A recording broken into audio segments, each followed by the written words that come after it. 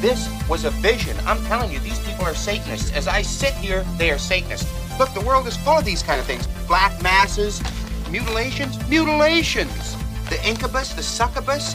I'm telling you, we gotta go down to the religious supply store. We gotta get ourselves a couple of gallons of holy water. My cousin Jerry's a priest. He can get us a deal. Do you want him to take your family, kidnap them, tear their livers out, and make some kind of satanic pate? Hey, once they get in here, it's over, pal. Trigger warning.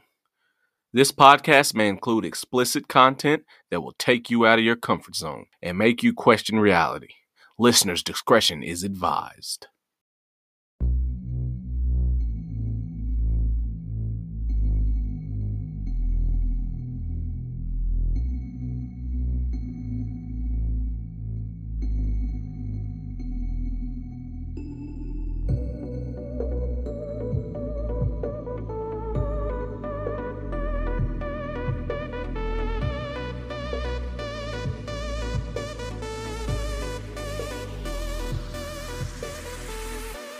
All right, it's a new month and time for another breakdown.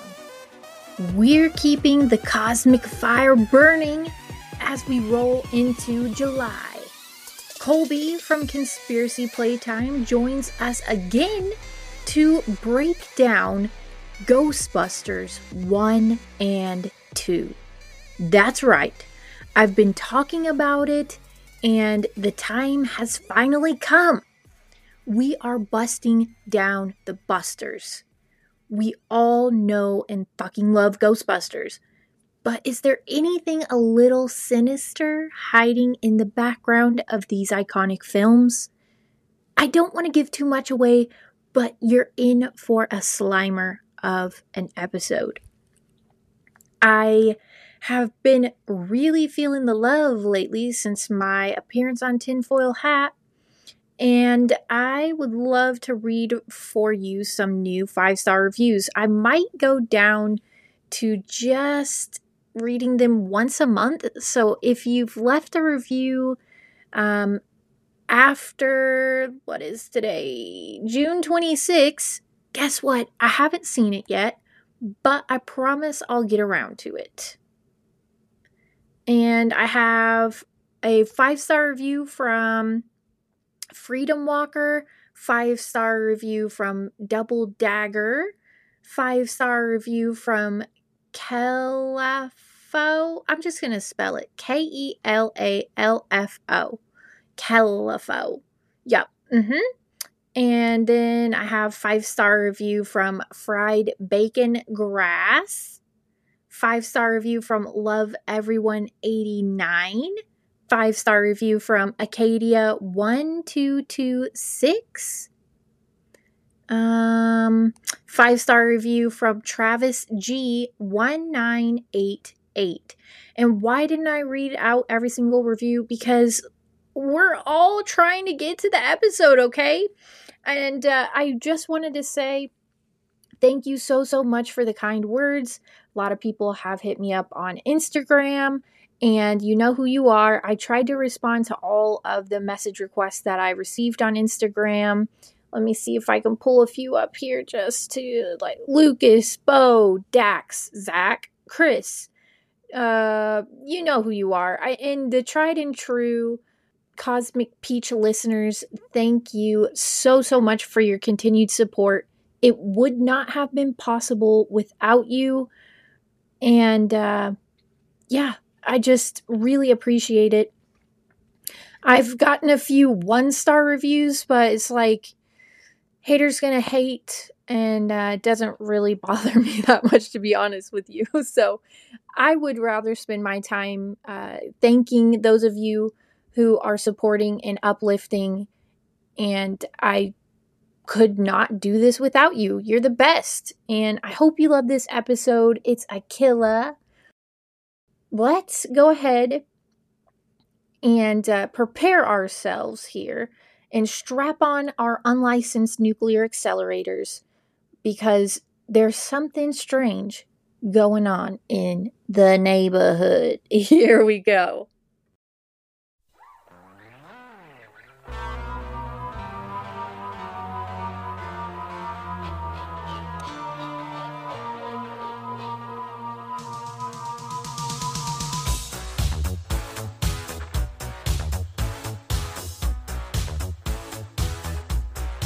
All right, everyone, welcome back to another episode of Cosmic Beach Podcast.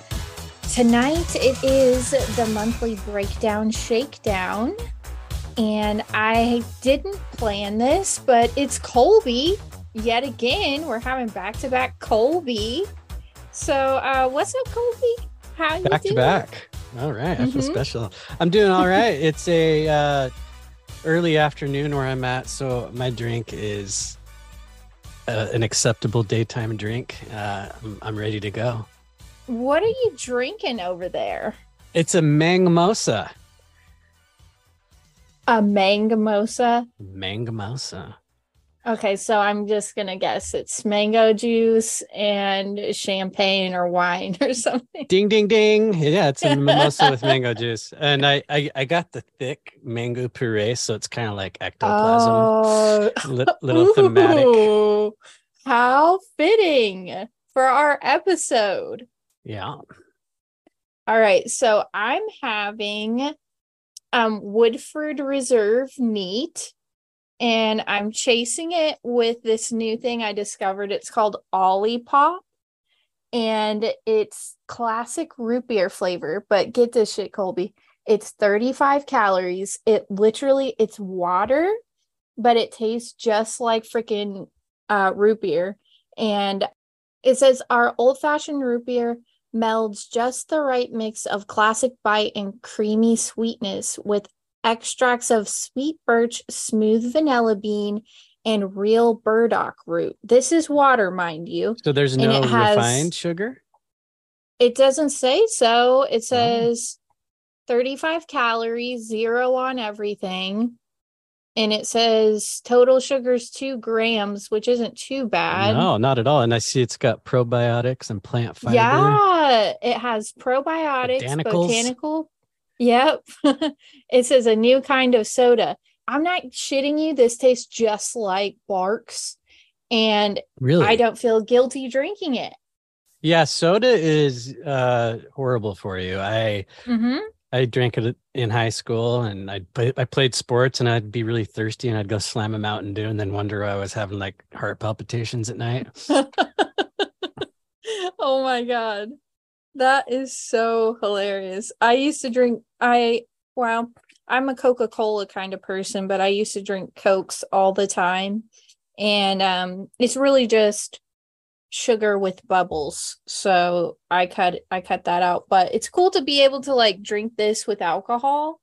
Because they totally cancel each other out, right? I got my prebiotics and my straight whiskey. There you go.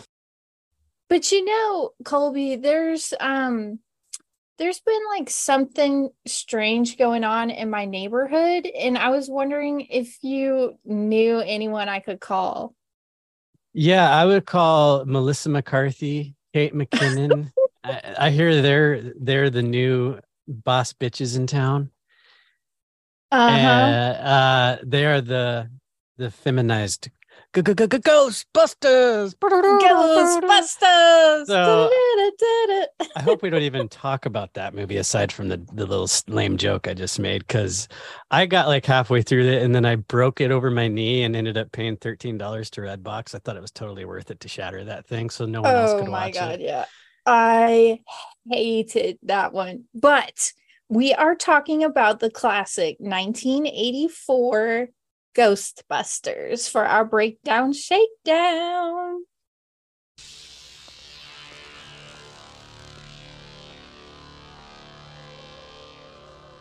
Ghosts.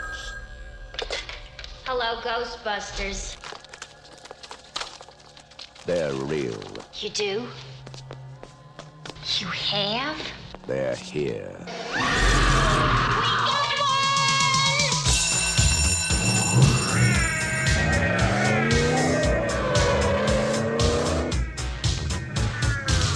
Ghostbusters. Hey, anybody see a ghost?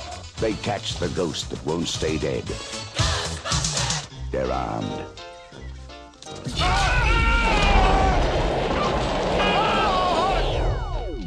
They're dangerous. Try to imagine all life as you know it stopping instantaneously and every molecule in your body exploding at the speed of light. All right, that's bad. Okay. All right, important safety tip. Thanks, Egon. They're professionals. Oh, I'm the chairman of the largest paranormal removal company in America. You see it? They're all that stands between you and the end of the world. The city is headed for a disaster of biblical proportion. Real wrath of God type stuff. Exactly. Fire and brimstone coming down from the sky. Human sacrifice, dogs and cats living together, mass hysteria. Your girlfriend lives in the corner penthouse of Spook Central. You want this body? Is this a trick question?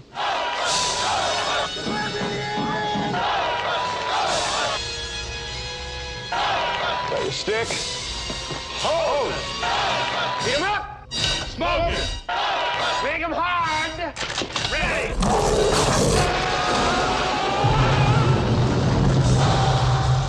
Ghostbusters.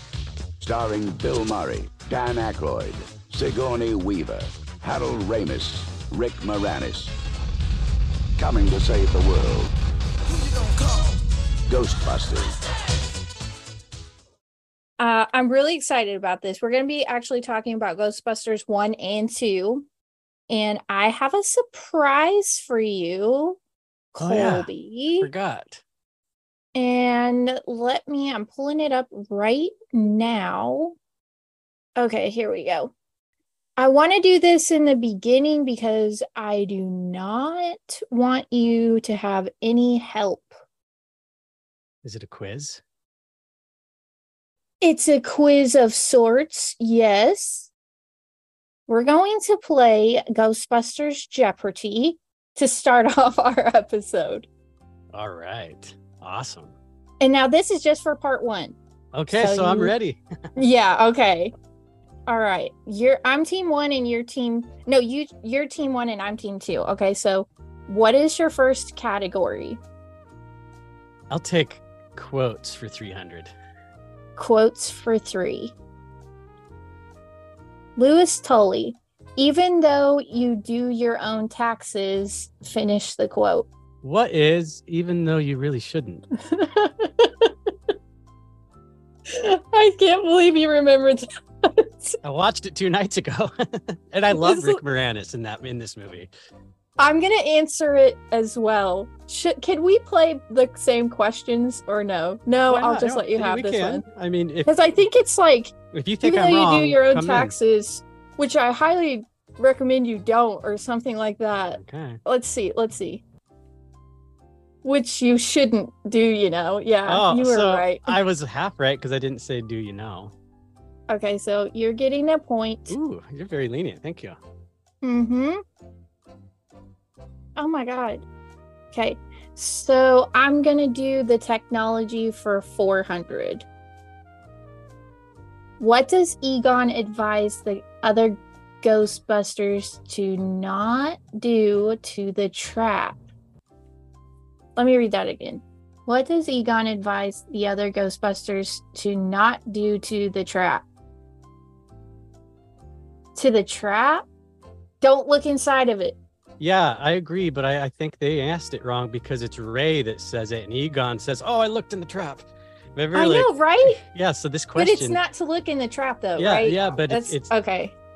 Can you hear that? Don't look directly into the trap. Well, we're already correcting the game because I guarantee you that's Ray that says that. I promise you it is, and he's like, "Oh shit, I looked into the trap." Yeah, and he's making this real crazy ass face. Okay. What is your next category? Let's do cast for 300. This one? Yeah. Or supporting cast, I guess. Okay. What is the name of the actress who played Louis Tully's dance partner at the party at his apartment? If you know this, I'm going to freak the fuck out. But you know what's funny is I listened to a podcast yesterday and the guy actually said it, but I have no fucking idea. No memory. I had never seen that actress before that movie, and never again since. She's probably a supermodel, is my guess. She's something. Are you taking an L on this one, or you want to guess? Okay, I gotta take the L. I mean, I'm sure if I guess, it's like Suzanne Jones or something, and I'm wrong. I get the loss anyway. So Suzanne Jones, why not? Okay. Gene Oh Kasem. shit! I did know that because that's Casey Kasem's wife, and he's also in the movie. Oh, well, yeah, because he does the radio intro thing, and he's like, "The boys in blue slugged it out It with a shows pretty him- pesky poltergeist." Yeah. And then Larry King right after him, before he was even on TV, he was strictly radio back then. It shows Larry King smoking a cig. Hopefully that's not a question later on. I'm gonna do the ghosts for 500. The ghosts in the library performed what type of book stacking? Vertical. So easy. Oh no! Symmetrical. I lost. So much for my memory. So are Symmetrical book stacking. Shouldn't you have minus 300 on the last one for me? 'Cause No, that's how it's it just works in zero. Jeopardy. I'm in not. Jeopardy, This is okay. Cosmic Peach Jeopardy. Okay, I'll play by your rules. I was just curious. Okay. Because if we get it wrong, we get 0 points and our score stays the same.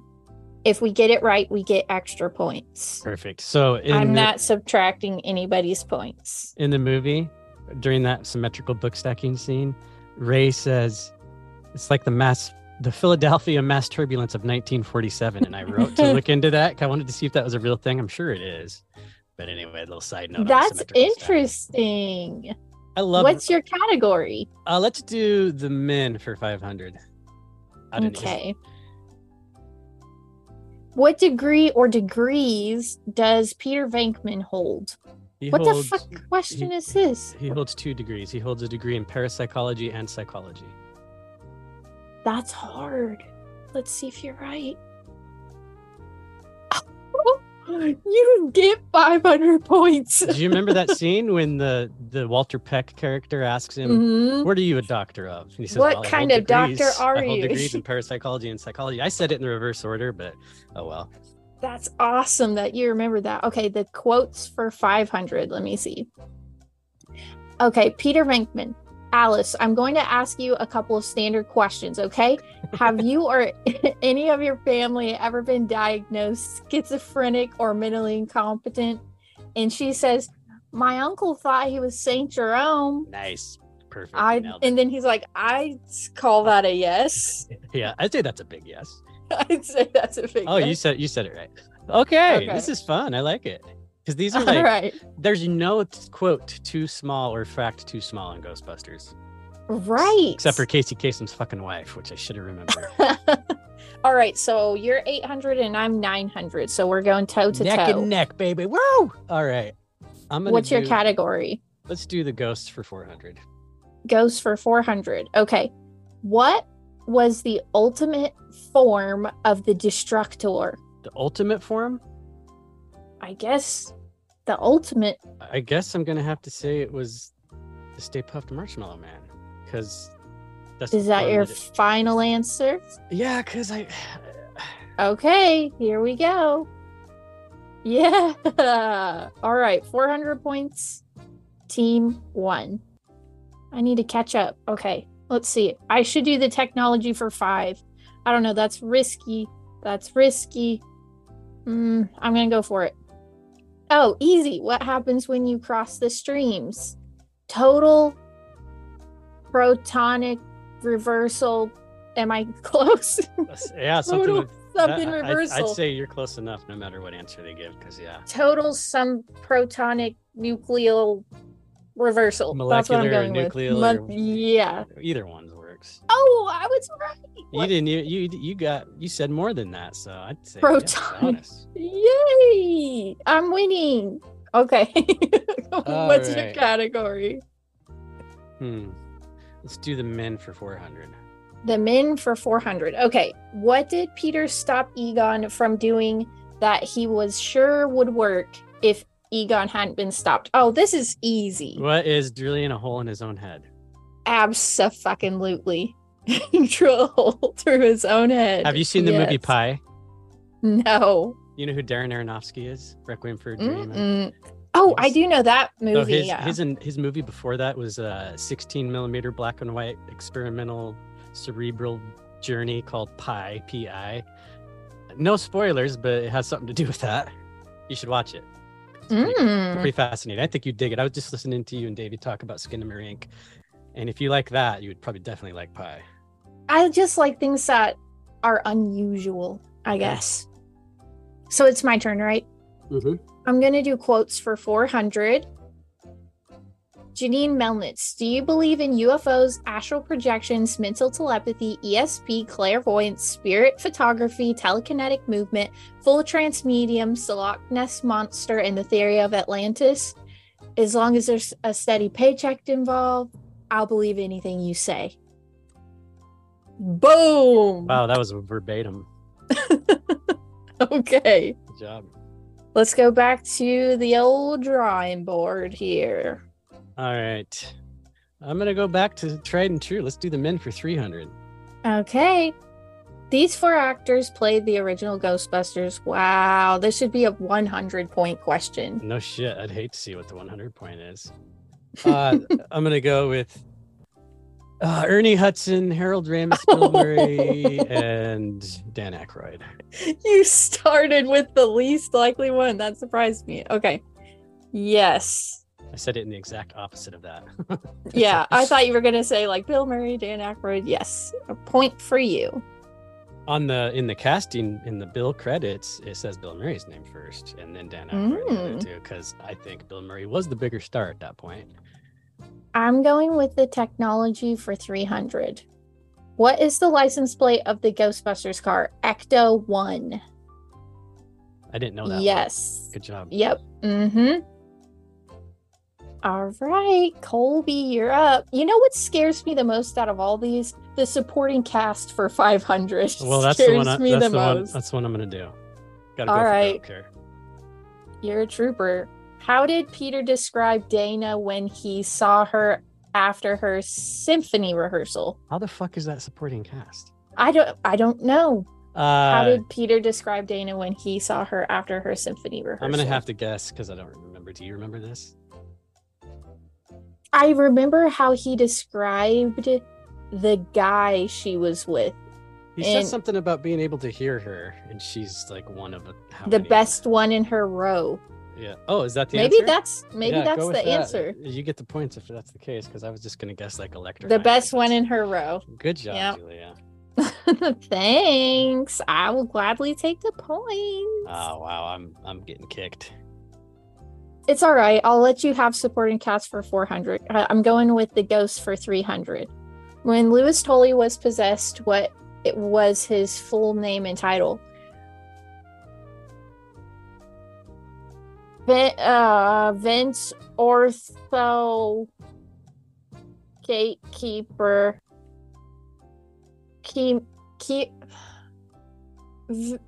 Vince, am I close? Vince Clortho. I think that's it. Keymaster. Oh yeah, Keymaster. I'm giving myself that point because it was very close. No, you were 100% on that. Okay. What is your category? I'm down a swift 1,000 here. I'm gonna go. Let's do supporting cast for 400. Even though those. Are you sure? Yeah. Okay. What was the name of the EPA enforcement agent that came to inspect the Ghostbusters firehouse? Walter Peck. I don't even have to click it. Yes, that is correct. Yes, it's true. Yes, it's true. This man has no dick. You know, I love how he portrayed that character, by the way, because it's like the proverbial I'm being polite, but also fuck you kind of character. What do you do, Mr. Venkman? You know what he reminds me of? What? He is the yin to Bill Murray's yang. They're both fucking conceited assholes. And their first encounter... Pretentious. Let's pretend Egon would have ran into him. The entire movie would have gone down a different path. I think. Right. So because he would have been like more... I don't know. It was like a standoff of egos when those two met. Yeah, exactly. And that actor says to this day, people call him Dickless on the sidewalk. And so for 3 years after this movie came out, he was in Die Hard. And he was like the TMZ-esque news reporter. And his name was Dick something. So no way. It was, yeah. I shit you not. Wow. So he just plays a dick in every movie he's in. I guess he'd been typecasted after that encounter in the mayor's office. I'm going to go with The quotes for 200. Peter Venkman. Wait. I've always wanted to try this. I mean, he pulled... And the flowers are still standing. I think that's what they're looking for, yeah. Okay. Colby. Let's do the men for 2. The men for 200. Okay. Egon collects these strange things. You have to know this. Mucus, spores, and fungus or something like that? Or something. You're right on it. Except mold, spores, and fungus. Yes. There you go. Mold, spores, and fungus. Mucus is what Bill Murray says. Mold and Egon, your mucus. Your mucus. Someone blows your nose and you want to keep it? All right. So the technology for 200. What kind of meter does Egon use in the library? EVP. What is the... Do you know what this one is? Because you can have the points on it if you know. I don't know it. Off the top of my head. Because, he has this little thing with the little... Is it the same thing he uses in the hotel when he pokes that dude? Yes. That's one of my favorite Egon scenes. I love that the scene. Little things that these characters do just tells you. So subtle. I mean, and I know that a lot of this shit was improvised, which I appreciate. I love that. I don't even think he goes up the guy and then he yeah. Yep, he's real. I don't even think Rick Moranis did anything that wasn't improvised as far as that scene where he's walking down and he's explaining the price of the salmon, but he did tax right off. That was a really long shot. Really, the camera's panning down the table following him. He did that all improvised in one take. What a genius of an actor! I mean, honestly, he is, and I mean, he's one of those underrated guys. I believe his wife died, and he got out of the game to raise his kids. I know. That's R.I.P. to his career because he was great. But the wife and super funny. Right.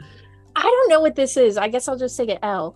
PKE. I never you were would have so guessed cool. that. But you said EKG or something, didn't you? You were close. Yeah, but that's what monitors your heart rate. So well, it's PKE. I don't even know what that is. I don't know. I missed that one. What are you going with? Let's do Ghosts for 2. Okay. What was Ray's big plan to capture the ghost in the library? Get her! Yeah. Get her done. All right, you get the points on that. I'm gonna go with the quotes for 100. Peter Venkman. We came, we saw, we kicked its ass, right? Right. Okay. All caps, kicked its ass. What's your category? Let's do supporting cast for 2. See what kind of interesting questions. How many feet above the covers since Dana asleep? I think it's 4. You're saying no. I'm not going to say the answer, but that's not it. Okay, well, that was mine. Use your best conspiracy mind to think 6. about what it might... Okay, thank you. Oh, you're right! Oh my gosh. You're getting a point for sure, but that just goes to show you how bad my memory is. I just watched this and I thought, why didn't he say 6? 6 feet in my mind under, think he 6 says feet apart. 6 feet above the covers, but nope, you were I just right. could see Bill Murray 4 feet above the covers. All right. I'm going with the ghost for 100. What did the first ghost that the Ghostbusters caught do to Peter? The first ghost that they caught. Oh, the Slimer. He's got slimed, right? Yep. Slimed. It's funny how underwhelming that delivery is on Bill Murray's part, even though this is an iconic line in the movie. I think I would have had the same reaction. I think the You feel funky. yeah, I think the funniness of that scene comes from him just being totally underwhelmed. Yeah, I mean, honestly. I love how in the beginning in the library, he's the most skeptical out of the 3 of them, but when they see the ghost for the first time, he's the one who's not even fazed by it. He's like, so what do we do? Egon shows the most emotion in the entire movie in that scene when they see the ghost for the first time. And then almost nothing for the rest of the movie. Aside from in the mayor's office where he goes, your mother. Like they're so out of character for him and such a diss. Your mother. I watched this interview of his daughter, and she was like, I just want everyone to know that my dad was nothing like Egon. Yeah. That he was actually really funny and he wrote and super directed lighthearted. some of the best comedies of the last 30 years. Yeah. For some reason, people see him as being like this real... It was this role that did it to him. Yeah. Mm-hmm. Exactly. What's your category? Let's do men for 100. Okay, Peter, is this doctor's first name? Are they just going for Venkman? Is that really what they're going for? I mean, I'm saying I don't know what else they could. Oh my God, is that even a question? Well, it was 100. That's like, what is it? Yeah. Who wants to be a millionaire? The first question. It's always the throwaway. Right. Jeez. I'm going with the technology for 100. In the elevator at the hotel, what do the Ghostbusters have strapped to their back? An unlicensed nuclear accelerator, right? I was going to say proton pack, but that's what they call it in that scene. Yeah. Okay. Even if you get this one, I still win. I like how you didn't get stuck on 33.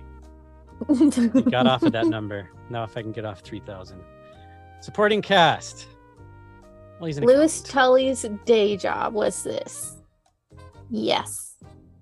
So we were close. Yeah. 300-point difference. That's pretty good. That you know what fucked me was the Casey Kasem's wife. Yeah, and that was got the one hardest wrong, question too. on the whole board. Isn't that weird? You went for throats, though. You were like supporting cast for 500. I was like, oh shit. I think that one was the 400. No. Let's Could you see. see? Oh, that was the 500. Damn. And you got that one. No. That's because I've watched the the movie 300. 1,000 times. It was the 300. Wait a second.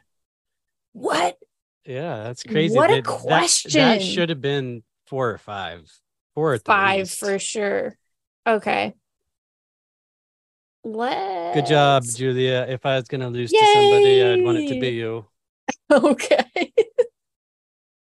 We'll have to do another one of horror movies or like Stanley Kubrick Jeopardy. Stanley then- Kubrick. I'm not a huge horror Mhm. guy, but I do love everything Kubrick and Ridley Scott. Well, I'll try to find one and then we can play that next 'Cause time. we still need to do our little I know. round table with Davey and maybe another person even, but at least us 3 doing Kubrick. We could definitely all 3 play Jeopardy too. So I'll look for one and we'll have to get that in the works. But tonight we are going all Ghostbusters. I'm talking Ghostbusters 1 and 2. I have so many notes. I'm really excited to get into this, but if you're okay with it, I'm just going to read off for the listeners a little bit of the stuff that everybody knows. Ghostbusters is a 1984 American supernatural comedy film directed and produced by Ivan Reitman and written by Dan Aykroyd and Harold Ramis. It stars Bill Murray, Dan Aykroyd, Harold Ramis, and let's see, Sigourney Weaver, Rick Moranis, and Annie Potts. And it's based on Dan Aykroyd's own fascination with spirituality. Do you have any extra bits you want to add? Just as far as Dan Aykroyd goes, I think it's intriguing that his grandfather in the 1900s was a paranormal investigator, I believe. Dude, when I looked into it, it said he was a spiritualist, quote unquote. Like, Okay, that's how well, they describe Marina Abramovich as a spiritualist. That's literally the term that they I use. describe her as a cunt. That's just me. She's a performance artist, right? I don't know what she was, but they called her a spiritualist. She's many things, but that's crazy that they put those 2 in the same basket. Well, and the thing is like Dan Aykroyd had to rewrite everything because that was the other thing. Yeah, it wasn't supposed to be a comedy at first. It was going to be I've like said that an before, epic but sci-fi, epic. Yeah. Like there was going to be dimension jumping. There was going to like the original Stay Puft was like one of many sequences of them fighting like huge monstrosities and shit. I mean, he was ahead of his time. If he had like the budget of Disney and Marvel, he could have made the thing that he wrote. Yeah, he could have. And so when they told him it was never going to work as a sci-fi film and he was like, okay, it's got to be a comedy, he actually was writing a role for John Belushi because of the Blues Brothers, and he wanted to do this with him. But he died. John Belushi died in 1982. And the script had to be rewritten again. Do you know I have some about more Slimer? interesting about Slimer. Was that a rewrite? Slimer was an homage to John Belushi. They were trying to make like a John Belushi-esque from Animal House type character. So that is, wow. That's the tip of the hat to John Belushi. Oh, well, that's freaking awesome. Because like I researched this thing up and down and that I did not know. Well, so that's a really good find. In the video game, apparently there was a video game. They did a digital version of John Belushi as his spiritual advisor. He's a ghost and he comes back and talks to Dan Aykroyd and gives him advice and shit. That's really cool. Yeah. I'm not going to lie. That's really cool. So I have some weird stuff that I found about John Belushi's death that I'll get into in just a second. But so Ghostbusters was released on June 8th, and people were really skeptical that this was even going to be a good movie, but it, obviously became like a cultural phenomenon. I think it was the number one grossing comedy until Home Alone came out. It was, but like when you compare it to the other movies that came out that year, it's like, what a year to be alive. Like, dude, Ghostbusters dropped, and then it was Gremlins, The Karate Kid, The Terminator, A Nightmare on Elm Street, the first one, and The Never Ending Story all came out this year, and Ghostbusters like topped them all. But when you think cultural standards, like what's a cult classic, they're all cult classics. And they all Gremlins, Terminator. Yeah, that's crazy. They're all the original movies and franchises, right? Right. Yes. So, I mean, like, damn, I would have loved to be alive in 1984. I was, but I was 1 year old, so I wasn't really watching movies yet. I wouldn't be born for another 10 years. But I love all those movies, like The Never Ending Story. Come on. Falcor. But so Ghostbusters, like I said, was inspired by Dan Aykroyd's fascination with and belief in the paranormal. And let's see. He inherited this interest from his father, who later wrote a book called A History of Ghosts. His mother claimed to have paranormal experiences. His grandfather experimented with radios to contact the dead and was a renowned spiritualist. And then it says, in 1981, Dan Aykroyd read an article on quantum physics and parapsychology, and it gave him the idea of actually trapping ghosts. And so the idea of Ghostbusters was born. And the original script, after he decided it was going to be a comedy, was going to star John Belushi and Eddie Murphy. Can you imagine? Well, I feel like Ernie Hudson got the shaft in a lot of ways on this. He did. They really shrunk his part down after Eddie Murphy was tied up with shooting Beverly Hills Cop. Which is a great movie, by the way. Also a great movie, and it took too long for Aykroyd to get this off the ground. But do you realize that when he finally was given the green light, they were giving him the release date from the day he got the stamp of approval of 14 months to hit theaters. So this was shot and edited in 14 months. Especially with all the really cool, some of the coolest shit. Like, I hate CGI. I don't watch shit like that, like the newer stuff. But like the opening scene with the cards, they just pushed the drawers out and they had a vacuum and they were blowing those cards up. Like real low budget shit. And then, of course, they have like the ghosts, which is green screen technology. And then they have the stop start with the dogs, the gatekeeper and the keymaster. The worst graphics in that movie are the dogs. They are. Everything else looks pretty dope. Apparently, if you get the 4K updated high def shit, the dogs look pretty cool.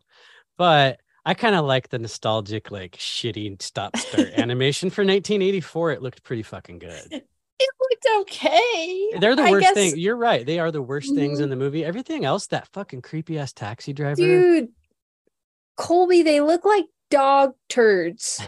they look so bad.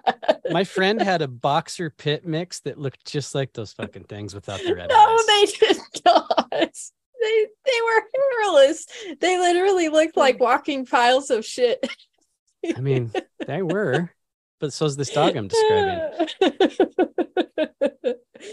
But no, okay. So I want to give the listeners a little background on the death of John Belushi, because, and I hope this is even impressive to you, because I did a kind of a deep dive on that. And so John Belushi had an accidental quote unquote death in March of 1982. And it says that he died from a combination of bad drugs by a drug dealer named Kathy Smith. And it says that he was injected with a mixture of heroin, cocaine, and it was like a deadly amount. And it was at the Chateau Marmont Hotel in West Hollywood, California. So I know you've heard me talk about the Chateau Marmont before. Mm-hmm. And this is the hotel that was the inspiration for Hotel California.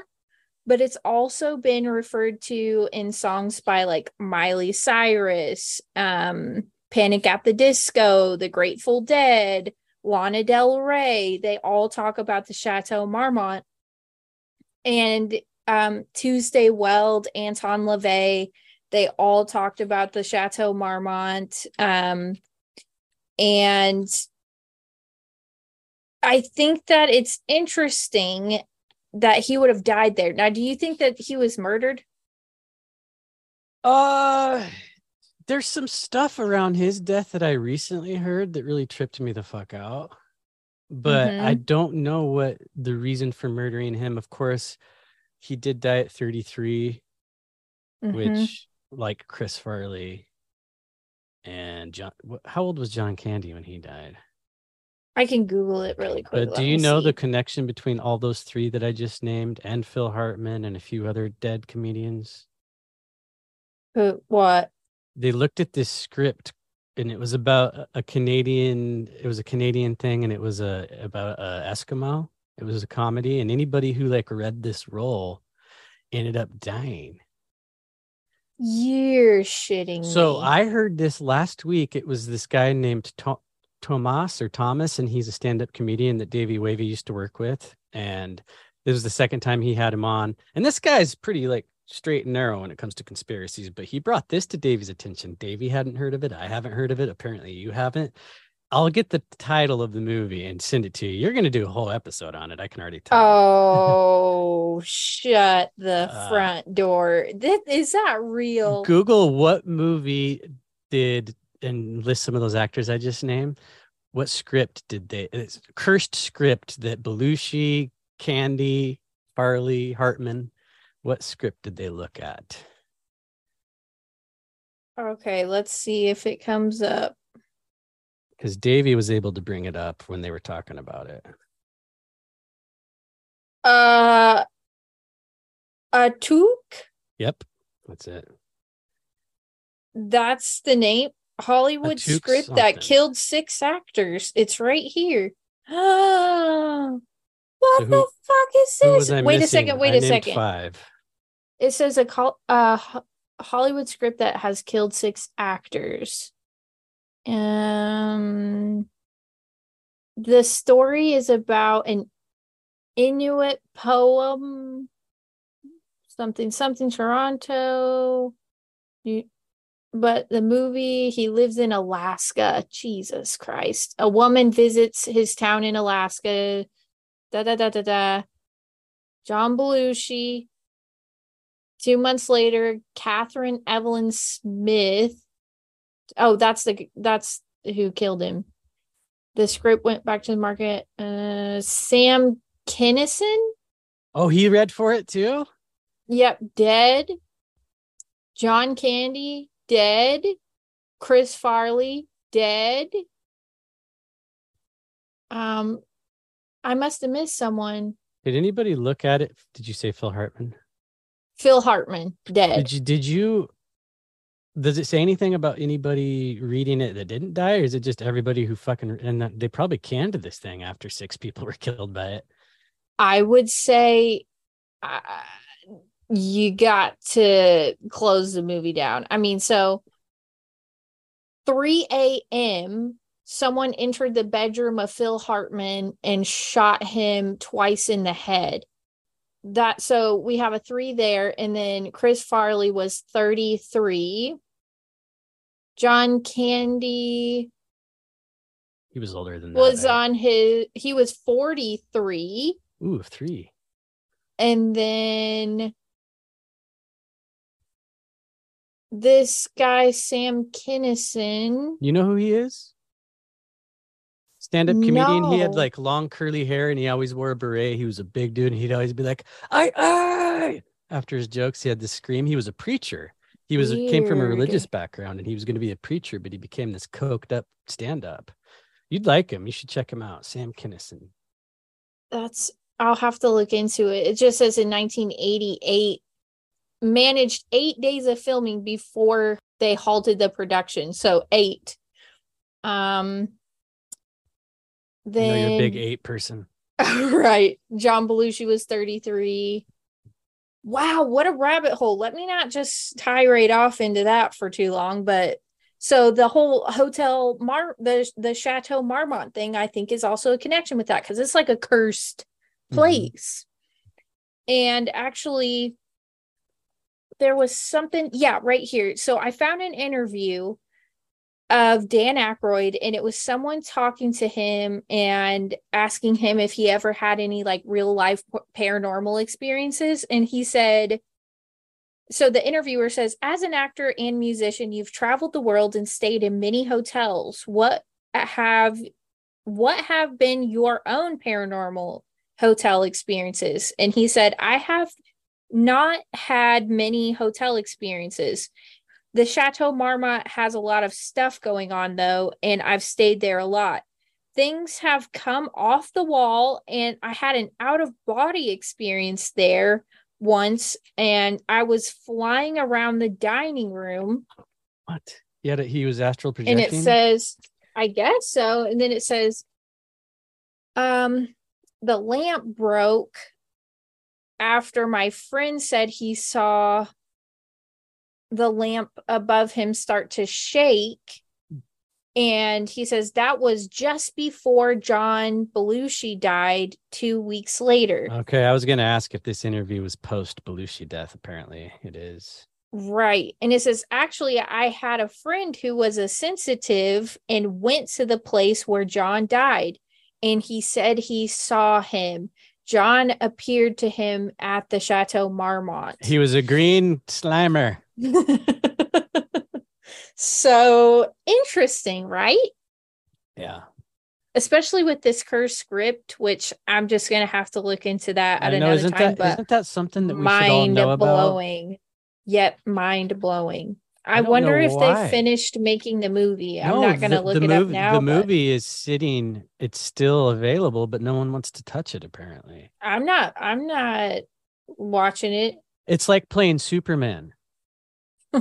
So yeah, they will never film this movie. I don't think unless there's like some actor who's suicidal and he's like, let's just try to make this movie before I fucking do it. Why don't they pick like Jared Leto or somebody nobody cares about? Fuck.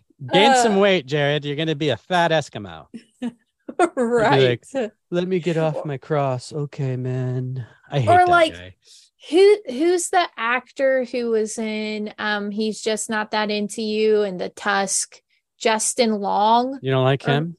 Yeah, he can be in that movie. I fucking hate him as an actor, and his face annoys every cell in my body. He did do a really good George Harrison and Dewey Cox. Other I than don't that, give I a have to agree shit with what you. he did. So, I want to break down the storyline here. Are you ready? Yeah. All right, so we got the library opening. Iconic as ever. Just like you said before, it's kind of low budget effects, but absolutely iconic. The cards are flying out of the little things, and we have our first sighting of the old lady librarian ghost. And the next scene that it cuts to after that is one of my favorite scenes in the entire movie. I don't know why, but when Peter Venkman is giving electroshock fucking therapy to these I think kids. it's a misunderstood scene too. Do you? Yeah. Because everybody I've ever heard talk about it says this is the scene where you can really tell that Peter is not really into the studies, that he's just a sleazebag and he's just interested in hooking up with this girl. But no, he is doing negative reinforcement of ESP. So he's proving that if somebody's angry, that they'll start being ESP and psychic. Yeah, and so he's like letting the girl get all the right answers, even though she gets none of them right. And as it goes on, he starts getting the cards right. And he does, because he's like a couple wavy lines. Yeah, and he's just like, this is just not your day. Yeah. And he like reaches towards the button. He's like, no. And then he looks at her and he's like, he zaps the shit out of him, and the little gum flies. Yeah. This has really started to piss me off. You can keep the $5. But to say what I was going to say, he definitely does not miss the opportunity to slide in and try to hit on the girl. But he was doing his serious study, I thought. And Who I was agree. that actress? Elizabeth Shue? No, it was somebody that didn't do a lot. But I just heard this in something I was listening to yesterday. But I've gotten my notes that how much I love the card ESP studies, and I have in parentheses MK Ultra.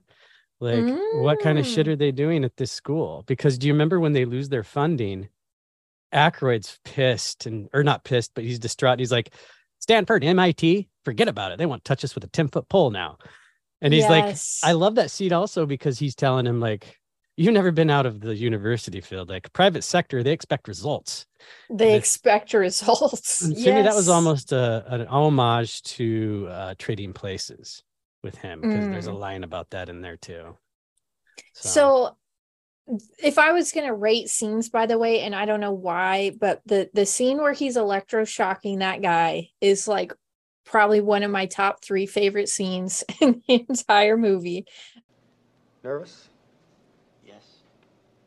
I don't like this. You only have 75 more to go. Okay? What's this one? A couple of wavy lines. Sorry, this isn't your lucky day. I know. I'm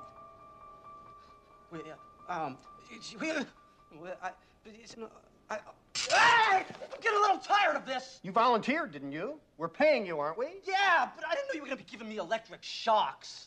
What are you trying to prove here anyway? I'm studying the effect of negative reinforcement on ESP ability. The effect? I'll tell you what the effect is. It's pissing me off. Well, then maybe my theory is correct. You can keep the $5. I've had it. I will, mister. And it's like the character Bill Murray is portraying is such a pretentious asshole, but he's like so smart and funny that you almost don't care if he's as into it as Egon and Ray. So you have that aspect in all 3 of the characters. Egon is like the brain, and Ray is like the really excited one that just believes in everything. And then you have Venkman, who's skeptical of everything.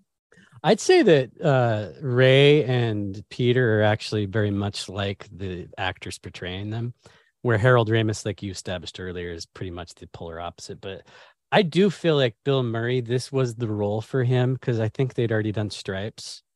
But if you look at everything that Bill Murray's done since, he is Peter Venkman. Like, and I think that is Bill Murray. I think Bill Murray did a lot of improvisation with this role. And you know what I would compare it to is if you've seen one Vince Vaughn movie, you've seen all Vince Vaughn movies. precisely. Like Bill Murray is that guy. He's Peter Venkman in almost every role he plays, except for What About Bob? What About Bob's different? Yeah. Groundhog Day's Peter Venkman, right? Except for Scrooged. there's a character arc with Groundhog Day. I love that fucking Ghostbusters breaks that rule. There is not a character arc for a single fucking person in this movie. No, not even Even carrying on into the second movie. Even at the end when Rick Moranis is like, just getting left of the dust, it's just like right. It wasn't until Ghostbusters 2 where he has his day. Which I just love him as an actor. I used to be really obsessed with Honey, I Blew Up the Kid. Not shrunk, but blew up. It was my favorite one. So after they get kicked out of the university, they find the firehouse. And one of my most favorite quotes from the movie comes from Spangler.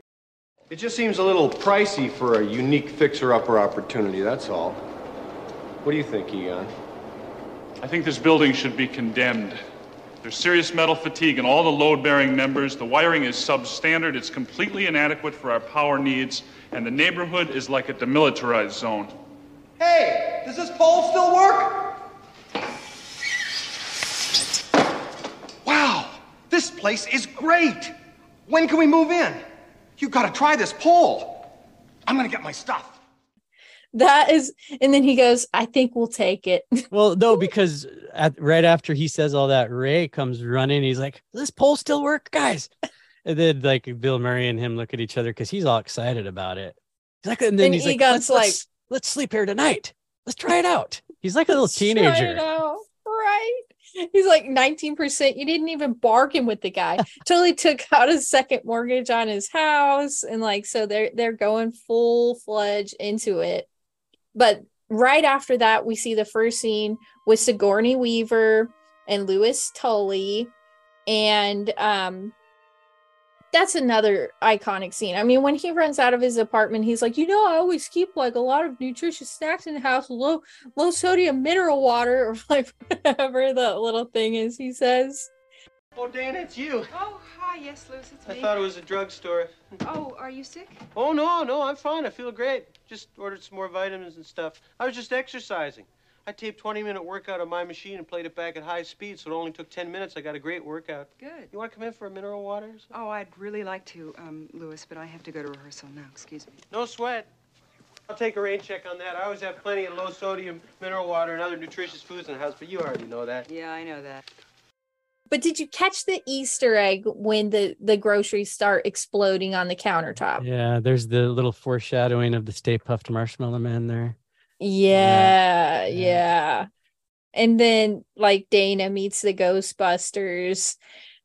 And in that scene, there's like a mention of he's like, oh, well, Venkman's like, I'll go back to her apartment and I'll check her out. I'll check her apartment out. And Egon says, well, we'll check all the normal literature, the Tobin Spirit Guide. And yeah. I Googled it, and it's not a real thing. I wanted it to be a real thing. It's not. What about like Zool and Gozer and these Sumerian things? Is this a real thing? Because I was going to also look into that and I never did. Are those real? Yeah, it's real. It's real. So the only thing that wasn't real in that aspect was like this Tobin Spirit Guide or whatever. It doesn't exist.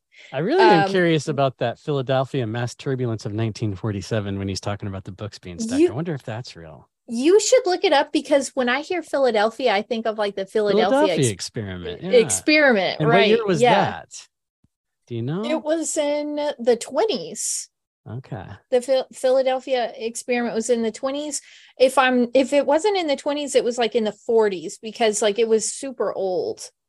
I do want to say at the beginning of this movie, it presents itself as either a horror movie or a drama. It doesn't open up like a comedy. And I think the music is really key in this movie. It's like it's almost like is dynamite. 70s, 80s horror. Like it's really good. It reminds me of like Rosemary's Baby and shit like that. Like even in the second one, the score, but it's different guys, right?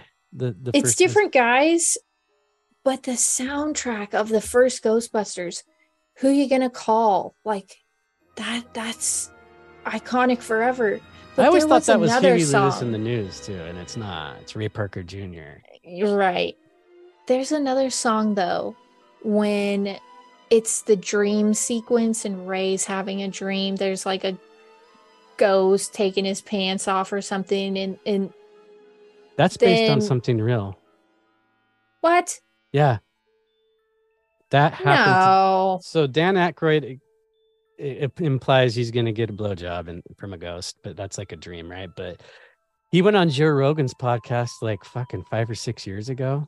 And I fucking love Dan Aykroyd. I love everything he's done. I love every character he's ever played, even like the stupider roles. But he told Joe Rogan that when he and his family bought a house in Northern California, that it was one of the first nights he was sleeping there. That part I'm not exactly clear on. I'm pretty sure it was pretty fresh, the house purchase. And he said that he felt a presence start to spoon him, and that he was fucking petrified and paralyzed.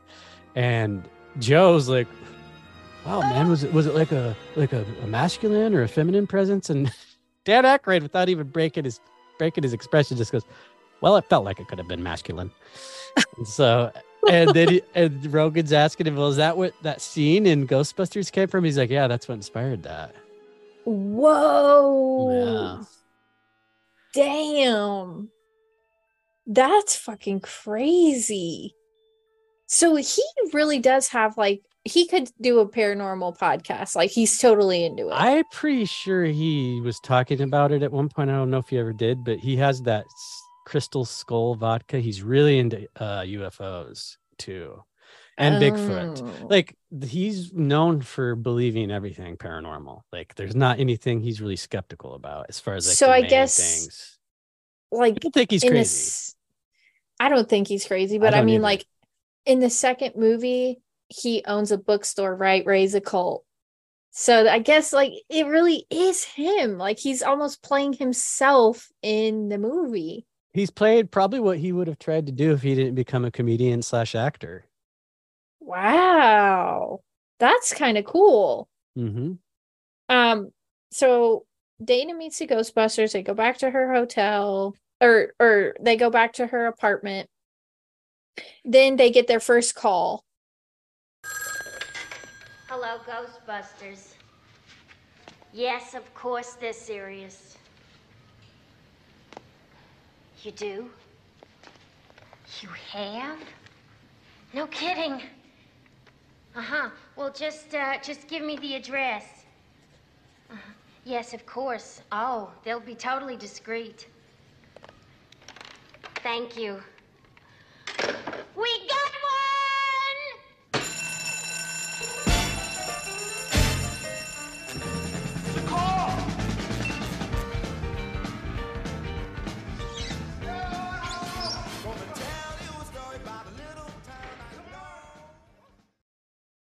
We got one, and they meet the Slimer, and the accelerator packs on their back. Flowers are still standing. I love when they're in the elevator and Egon flips Ray on, and then this is just another one of those great things Harold Ramis does. He kind of just scoots back real cautiously, like,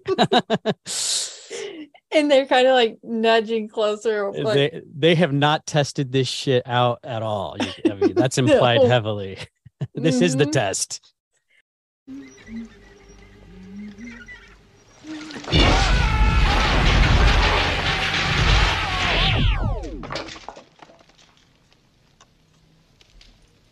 What the hell are you doing? Sorry. I'm sorry. We thought you were someone else. When they're breaking down the prices too, you can see Egon just like, Yep. I'm gonna ask you for 4 big scene. Ones for that. And then the $1,000 containing fee too. So I love it. Yes. Oh, we could just put it right back in there, can't we? Oh, right. We most certainly can. Yeah, they haven't thought any of this through. No, but if you think about it, the whole them making money on this, it being Ghostbusters or whatever, I can see how the story progressed into the second movie, because they were so successful and there was such a surge because of this Gozer thing. And then like what happens after that, after they've destroyed close the Stay portal, Puft? they put him on the other side. You would imagine that it went like way downhill after that, and then that kind of enters us into the second movie because like nobody even cares about the Ghostbusters anymore. But like it's 5-year gap, correct? 5 years, yes. I could still I have that opening scene memorized 5 years later, and then the crack in the sidewalk and the baby carriage and the pink slime. And that's etched into my memory because as a kid, like I said, I was 1 when the first one came out. But then my brother and I started watching the Saturday morning cartoon, and my mom's like, that's a movie. So she rented it for us. So by the time the second one came out, we were like waiting for it. And we liked it more as kids. We thought it was better, even though it's clearly not better. It was so cool. I was going to ask you if you still stand by that, if you think the second one, do you think it's just as good, or do you think it's worse? I think it's just as good, but I think the first third of the movie, so act 1, is original as fuck. And then the second 2 acts are just the first movie made repeated over again with different characters, but the scenario is the exact same. I agree with you. I think the first half of the movie is really good. And then it kind of was like, we all knew this was going to happen, right? But before we jump into let's finish the first one. Before we jump into that one, I have to say we meet Winston in the iconic, like, do you believe in da da da da da? Then we meet Walter Peck, and then they go to prison or jail, and Dana gets possessed, and there's this song that plays after they release all the ghosts back. They shut the containment facility down. There's this song. Breathe. And yes, do you believe in magic? That scene like as a little kid creeped me the fuck out. That whole entire scene. That's, I think, where Dan Aykroyd got to have a little bit of creative freedom, because that's the creepiest scene in the entire movie when all the ghosts are getting let loose on the city, and it's like magic. That song was perfection. Do you know who that was? I'm gonna Google it because I just put it in my notes. Like, I love that song, but it's just so perfect for that scene. Ghostbusters magic song.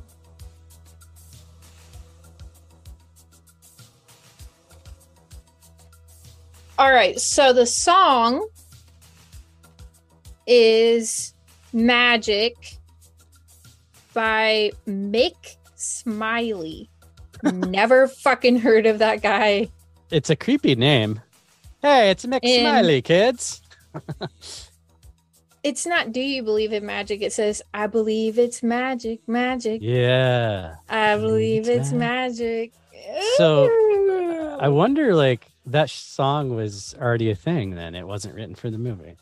That's pretty cool. Guess. While they're in jail, they talk about some moldy Babylonian god is going to come back It's and Sumerian. It's Sumerian. Thank you. I love that. It's like it's such a dickish thing to do in that moment, but he's so matter of fact that he can't let it slide. I know, right? I looked into the story. It's all made up. I really wish that it would have been true, but there's nothing to it. Yeah, the architect. Okay. It's all he's got a cult of like 1,000 followers, and they sacrifice up on the. He built that building to. What's cool is that for the first 20 floors of that building are real, and then they did like a matte special effects matte painting for the top part. I thought it looked great. I thought it looked great. It looked terrific, but I just, I was like, the story wasn't real. And so do you think it's weird that they had the plans with them in jail? Yeah, they wouldn't have been able to get in there. I have another plot hole from the beginning where they get canned from the university. They just filmed an encounter with a ghost. Why doesn't he just show them that and say, hey, look, we're making headway. Look at this. We just filmed a fucking ghost. That's interesting. But did they film it? He has the camera. I don't know if it ever actually shows him filming it. I think he was because he's like taking a million pictures of it. Remember? And he's like clicking the camera over and over again. But he's got that camera with the special filter. It just showed up in the mail that day. like right before they went. So he was able to film it, but I don't know if he did. I know he was snapping pictures of stuff, but anyway, I just thought they just like had their first encounter and they didn't even like try to save their jobs by telling the guy that. Yeah, well, they had to get kicked out for the rest of the movie to make sense. Exactly. But the thing is, the short amount of time they had to pull this off, you 14 have months. to ignore the potholes. Like, I can't. you have to. I forgive Ghostbusters for having 2 or 3, but they're not that big. So what? They had plans in jail. You know, maybe he snuck them in somehow. And Egon. they just, yeah, they were able to have this whole blueprint in jail. And is everyone getting this? I love when Bill Murray says that because everybody's kind of like watching. What was that thing he said? He said, "You better, so you better watch out. Something. You better be good. For goodness sake, someone's coming. Someone's coming." It's almost like he's gonna break into a Christmas song. You better watch out. Yeah. They go meet the mayor after that, and there's the iconic dickless scene. The Ghostbusters are here, Mr. Mayor. The Ghostbusters. Okay, the Ghostbusters. Hey, where's this Peck? I am Walter Peck, sir, and I'm prepared to make a full report. These men are consummate snowball artists. They use sense and nerve gases to induce hallucinations. People think they're seeing ghosts. And they call these bozos who conveniently show up to deal with the problem with a fake electronic light show. Everything was fine with our system until the power grid was shut off by Dickless here. They caused an explosion. Is this true? Yes, it's true. This man has no dick. Jesus! Break it up. Break it up. All right. Well, that's what I heard. This City Hall. Now, what am I going to do here, John? What is this? Well, I'm not going to call a press conference and tell everyone to start praying. I'm Winston Zeddemore, Your Honor. Look, I've only been with the company for a couple of weeks, but I got to tell you, these things are real. Since I joined these men, I have seen shit that'll turn you white. Well, you could believe Mr. Pecker. My name is Peck. Or you could accept the fact that this city is headed for a disaster of biblical proportion. What do you mean, biblical? What he means is Old Testament, Mr. Yes. Mayor. Real wrath of God type stuff. Exactly. Fire and brimstone coming down from the skies. Rivers and seas boiling. 40 years of darkness, earthquakes, volcanoes. The dead rising from the grave. Human sacrifice, dogs and cats living together, mass hysteria. Enough, I get the point. And he's like, cats and dogs living together. Mass hysteria. Mass hysteria. Do you think that dickless scene was improvised, or do you think that was written? Because it's so perfect. That is too good not to be written. I mean, dickless here shut off our power grid. Is this it's true? This man has no dick. I also think it's interesting that the priest dude comes in and he has some kind of dominion over the mayor. And he gives him a kiss and he's like, "Hello, Lenny," or whatever he says. Yeah. And then there's rabbis jumping up and down when they're outside the building a little later. It's like all the religions are backing them. And you can tell how each character kind of is portrayed in the entire movie by their reaction to the crowd scene, because Egon and Ray are totally like, "Oh my god, like what is going on?" But Peter's like shaking hands and Peter's like we're here to save the day. Elon Musk on the red carpet. Yeah. He's like, "What do you want me to do? Kiss your baby?" Like, it's like the whole, egotistical thing. They end up saving the day, right? They go to the apartment. There's this whole standoff. It's whatever, they save the day. But what's interesting to me, what I wrote down notes for, is that once the Ghostbusters vanquished Gozer, the Gozerian, right? And they're all covered in the marshmallow ooze. Which is just shaving cream, I think. It looks so real to me, though. It does. It looks like melted marshmallow. But Peter's barely got any on him. Whose dick did Bill Murray suck to be like, "I just want a little bit on my cheek"? Just the other put a guys.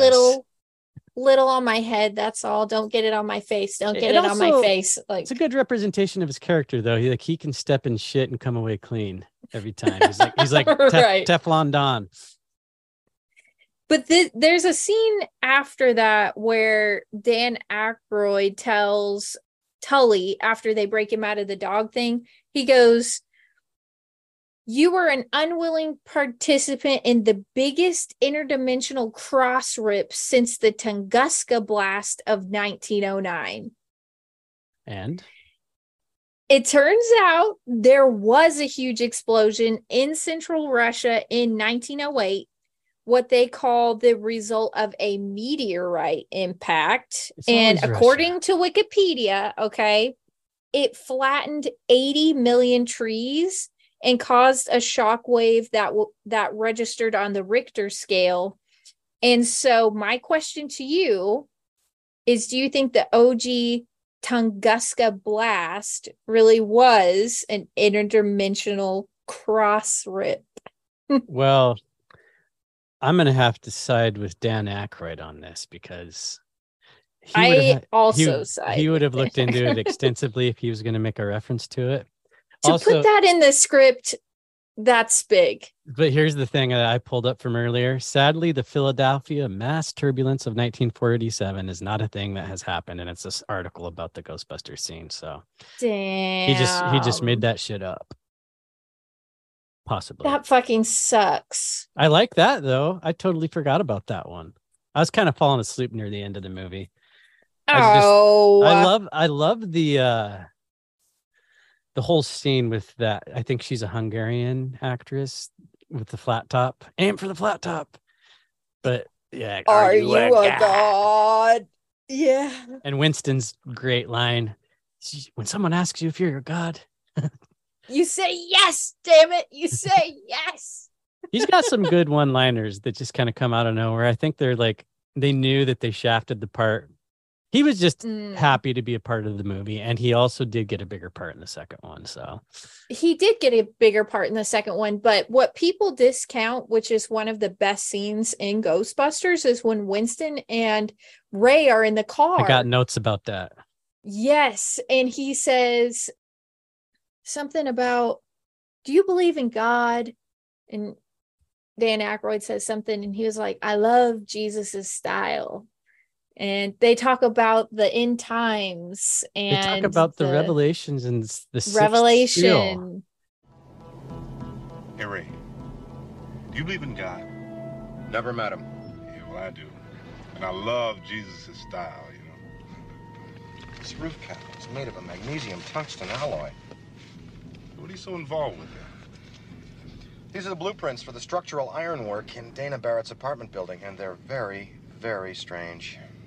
Hey, Ray, do you remember something in the Bible about the last days when the dead would rise from the grave? I remember Revelation 7:12.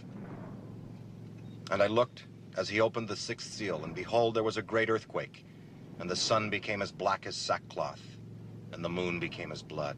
And the seas boiled, and the skies fell. Judgment Day. Judgment Day. Every ancient religion has its own myth about the end of the world. Myth? Ray, has it ever occurred to you that maybe the reason we've been so busy lately is because the dead have been rising from the grave?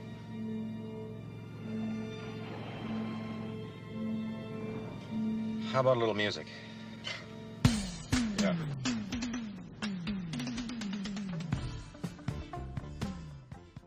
That's Winston, which people don't give him credit for having a cooler part, because he's literally the one that brought it up. I know. And then Ray mentions this passage, and Winston finishes it, and it's the sixth seal. And to me, that ever since, because I'm a huge Waco guy, and this is the 30th anniversary of Waco. Whenever I hear anything about the seven seals, I can't not think about David Koresh, because his whole fucking shtick was him interpreting the seven seals of the Revelations in a way that no one ever had. That's why he had that cult.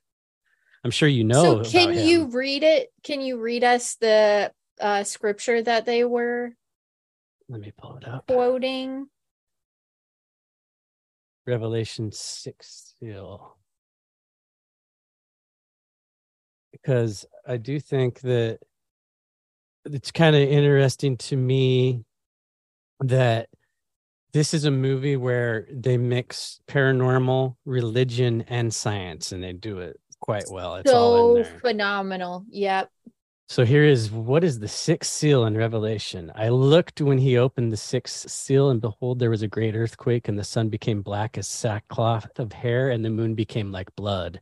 And the stars of heaven fell to the earth as a fig tree drops its late figs when it is shaken by a mighty wind.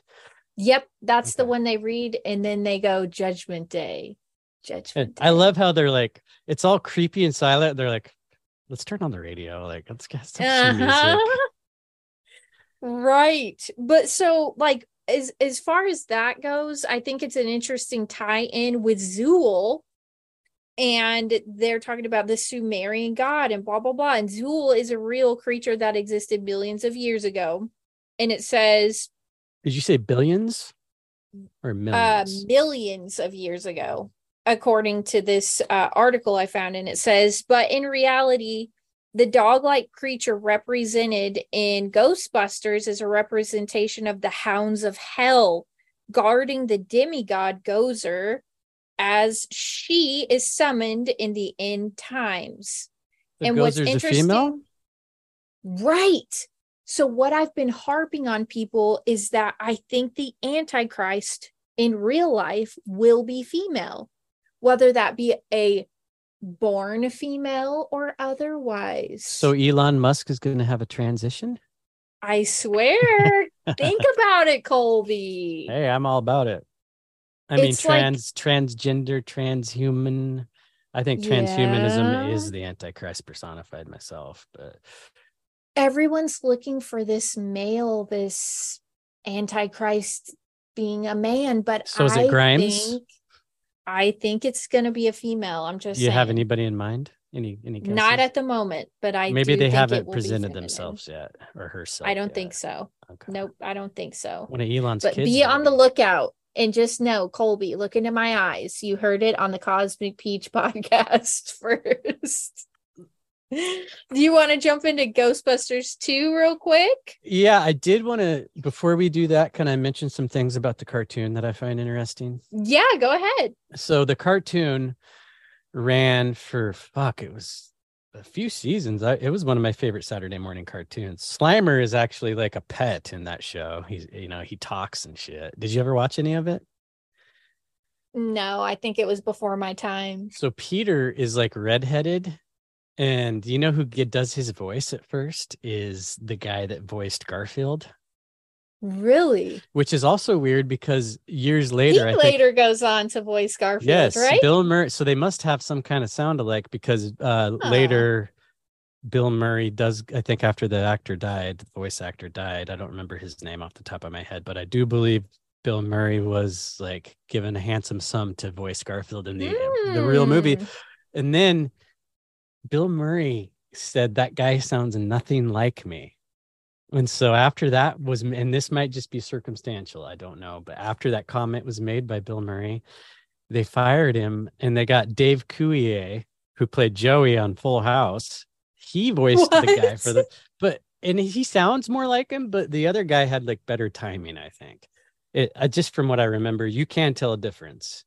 But also, this is, you know how I said Ernie Hudson got the shaft. He auditioned he must have been hurting for work after this. He auditioned to do his own fucking voice, and they turned him down. And gave it to Arsenio Hall. I love Arsenio Hall. Yeah, so that was Arsenio Hall was hot at the time. He'd just gotten his own show. He was fresh off Coming to America, and he'd gotten his own late night show. Dude, I had a crush on Arsenio Hall for the longest time. It's super random, but like I just loved Coming to America. I loved the character he played. He's cute. But I mean, yeah, he was so hilarious. If you can make me laugh, that's it. I love you. I don't know why that is, but like some people it's laughter, some people it's food, who knows.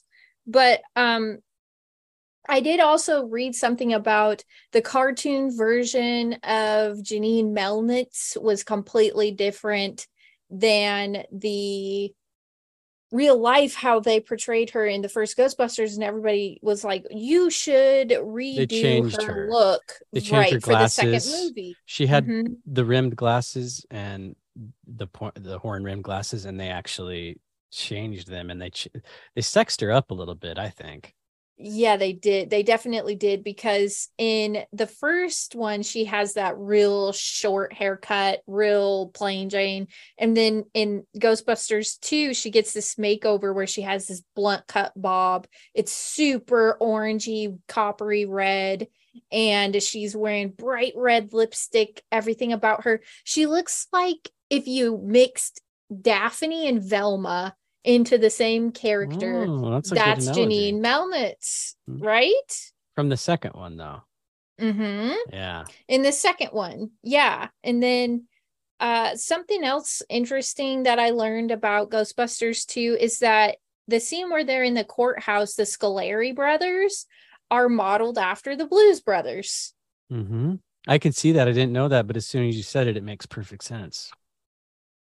You know, something else that is like a weird tie-in is the little bastard kid from the birthday party that they go to at the beginning of Ghostbusters. I thought it was going to be He-Man. Dude, that little asshole went on to be the director of Ghostbusters Afterlife. Oh, that's because that's Ivan Reitman's son. Yeah. Jason Reitman. Right? Yeah. I didn't know. So he just used his real kid for that role. Yep. I wondered if we were going to talk about Afterlife. I already showed you how much I hated the 2016. I didn't hate reboot. Afterlife. No, I hated the reboot in 2016 the all-female cast. I thought Afterlife was good. I wasn't expecting to like it. It was like bought it. It's good, and it's dude. I don't care what you say. You have to love Paul Rudd. Like every role he's in. Like I wish they would have cast someone else to play the mom. I think I don't even know who casted she is. Perfectly. They were. Yeah. And it's funny too, because the kid from Stranger Things, they had a Ghostbusters. I don't remember what she's in Stranger Things where they're doing the Ghostbusters Halloween costume. But, right. And then he gets to be in the movie the sequel. It's technically a sequel, right? Yeah, it is. The other one's a reboot because there's no original Ghostbusters in that universe. They're the first. And they get Chris Hemsworth to be the secretary. It's stupid. It's too stupid to be an enjoyable movie. It's the example of, instead of us making our own shit, let's just redo stuff men did, even though we think we're better. Like that's what I thought. And it wasn't better at all. It was garbage. It wasn't worth finishing as far as I'm concerned. Like everybody's like, oh, it's okay. No. Anyway, sorry. So Afterlife, though, yeah. I think so. For me, it goes Ghostbusters 2, Afterlife is the third installment of this timeline, right? Do you think they'll continue? I think that it's great. Yeah, I hope so. I hope fucking so. I love the Stay Puffed in the grocery store scene where they. I love it. They're little cute what else fuckers. I love?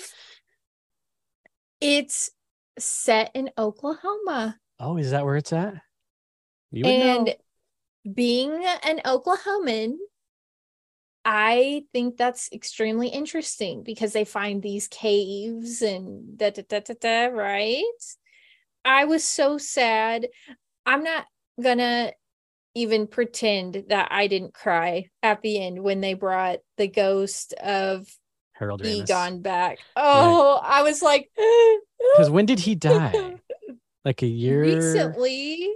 Was that movie maybe made yet? Years ago, 2 or 3 years ago, maybe. Do you know if that movie was filmed before he died? Because I think it's pretty close. I think that he was supposed to be in it, but then he died. So they just did a hologram. Mm-hmm. They brought the other three back for that last scene. So fucking fantastic. What a blowout. Oh my God. I always thought they would bring Oscar back as an adult in whatever sequel happened. So I got some stuff on that, but don't let me get ahead of myself here. So let's go on. The guy who played Janusz was the character was originally written as like this straight-laced character named Jason. But after the actor... This is the museum guy? Yes. Okay. Yeah, the curator guy. So like after he read the script, he actually was the one who said that he thinks that Janusz should be like this flamboyant Eastern European curator guy. And so he came up with this whole character that he thought it should be. And after they heard him out on that, they loved it. And he was like, you know what? Actually, Janusz should be like of Carpathian origin, which would add like a whole nother connection to him and Vigo. Yeah, because he's So, definitely got a connection with that fucking thing.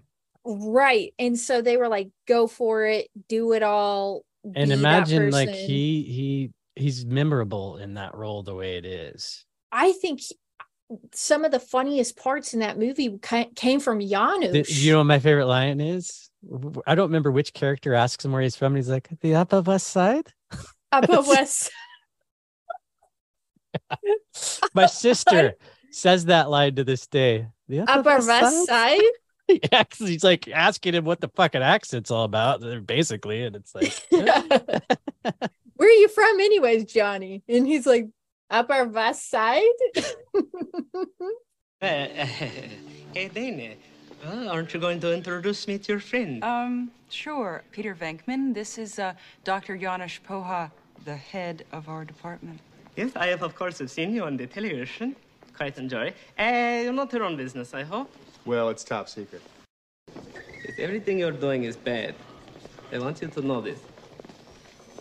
You be careful there, all right? No one listens to me. Well, I'll give you a rain check. Say, Johnny, you gotta go again, too. No, actually, I'm preparing this portrait for the new romantic exhibition. Yes, this is Prince Vigo, the ruler of Carpathian Moldavia. Bit of a sissy, isn't he? He was a very powerful magician, Dr. Rinkman, and a genius in many ways. He was also a lunatic and a genocidal madman. I hate this painting. I felt uncomfortable ever since it came up from storage. Well, you're probably feeling what Vigo is feeling. Carpathian kitten loss. He's missed his kitten.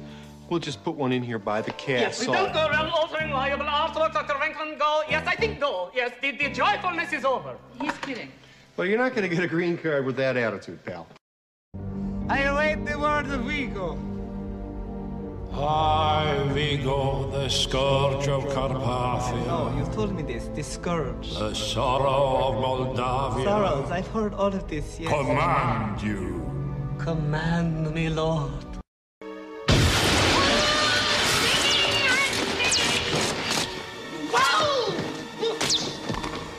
Listen to me.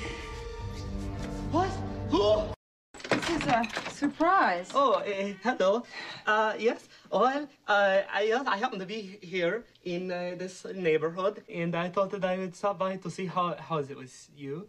You know, because of all this blackness. Oh, it was. We're fine. Thank you. Well, then you're okay. Yeah. Well, how's the baby? Oh, he's okay. Yes. He's sleeping. Oh, but I would.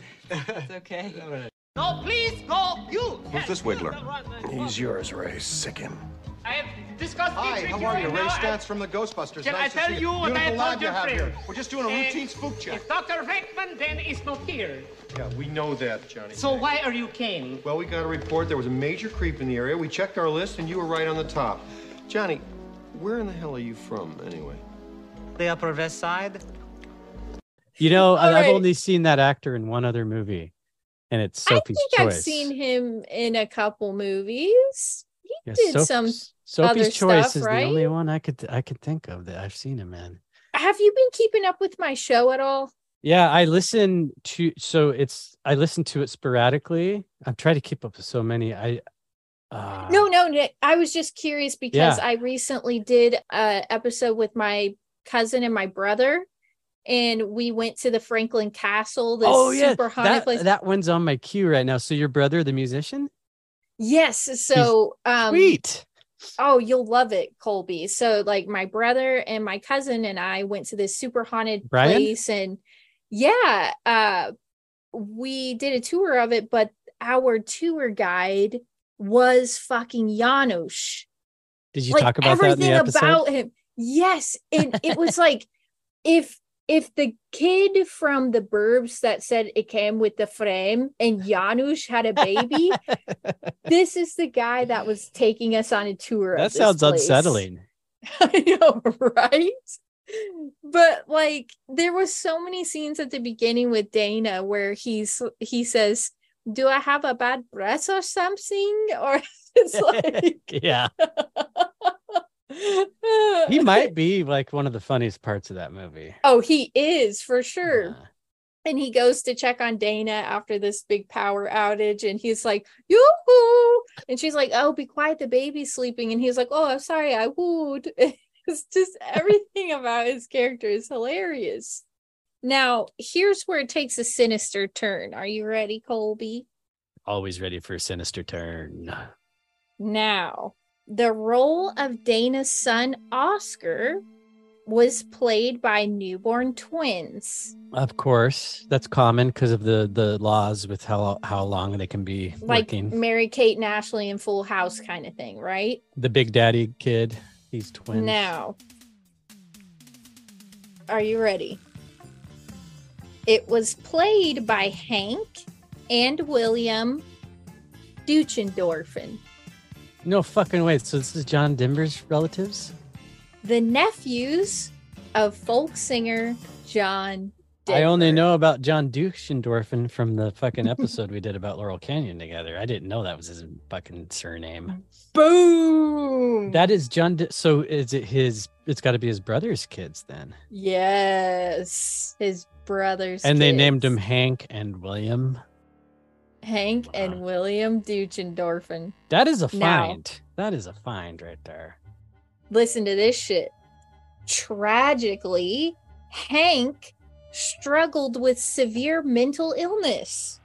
He was diagnosed with DID, schizophrenic disorder, bipolar, and anxiety attacks, which ultimately led to him taking his own life at age 29 in 2017.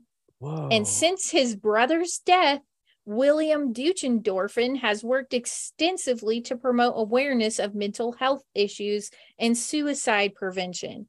First off, we got twins, John Denver, like the whole connection, DID. Mm-hmm. So we're talking about MK Ultra on these kids, 100%. Colby, give me that. The fucking family is enough for me to even like entertain that idea. But the fact that he's disassociating, he's schizophrenic, and he was in the movies when he was fucking not even old enough to walk. Ghostbusters Part 2. Oh, come on! I didn't think this was gonna get dark. It's Ghostbusters. Oh shit! Like that is absolutely mind blowing. So did Ivan Reitman produce the second Ghostbusters? I know he produced the first one. Did he? Yes, he did. So he's the head honcho of this Aykroyd. production. Mm-hmm. That's too bad. I didn't want this to have any of that kind of stuff in it, but apparently you can't fucking touch a mainstream movie without some kind of twisted little thing like this. This was Hank or William. So Hank and William starred in the movie, but Hank was the one who killed himself. Pour one out for Hank right now. Yep, let's take a cheers that was right supposed here. To be accident, but clinky. Clink. Cheers. You will not be forgotten, Hank. Duchendorfen.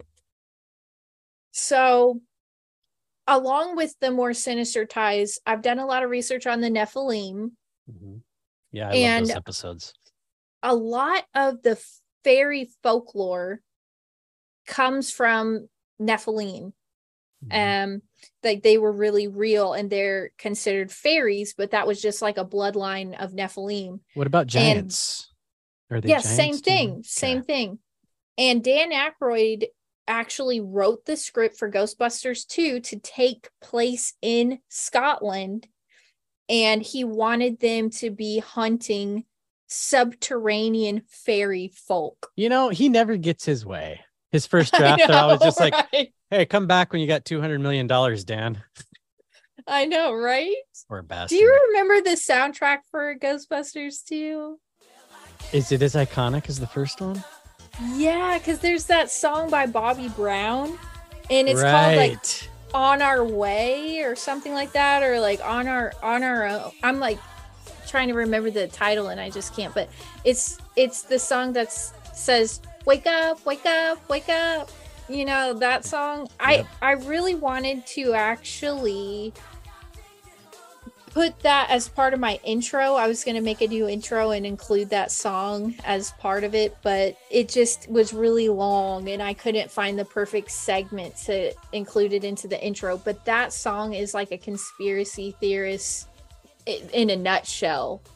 And I love that song. It was actually on number 1 outside of the movie for a couple of weeks because it was just such a catchy song. But along the same kind of like sinister taste in our mouth, which I don't want to spend too much time on it, but we've got to talk about everything. The Vigo the Carpathian in the painting. He was, the full name of the character in the movie was Vigo von Homburg Duchendorfen. What? They included... What the fuck? Colby, they included the last name. Why? Into the character's name. That's weird. You can Google it. I If believe Google... you. I just fucking think it's weird. Yeah, so Vigo the Carpathian, like the full name is Vigo von Homburg Duchendorfen. So does John Denver, besides having nephews in this movie, have anything to do with the movie?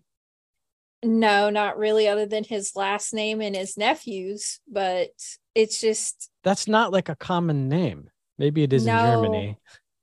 Yeah, but what if it's like Anderson in Germany or some shit? No, come on, dude. I've never heard it. Yeah. That's pretty specific. I've never been to Germany either, but you know. But so this is the scourge of Carpathia, the sorrow of Moldavia. And this character in the movie, history would remember as a powerful magician, an intelligent genius, but also an oppressive tyrant, an egotistical aristocrat, a psychopathic lunatic, a genocidal madman. And his titles also included Vigo the Cruel, Vigo the Torturer, Vigo the Despised, Vigo the Unholy. Vigo the Impaler. Right.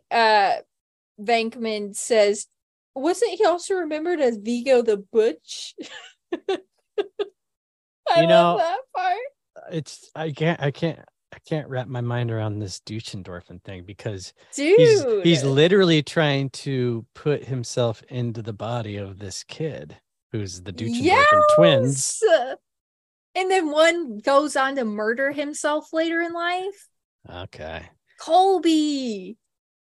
Now, this Vigo the Carpathian character was the final boss in the video games that were based on the Ghostbusters 2. And he was like the main antagonist in the adventure.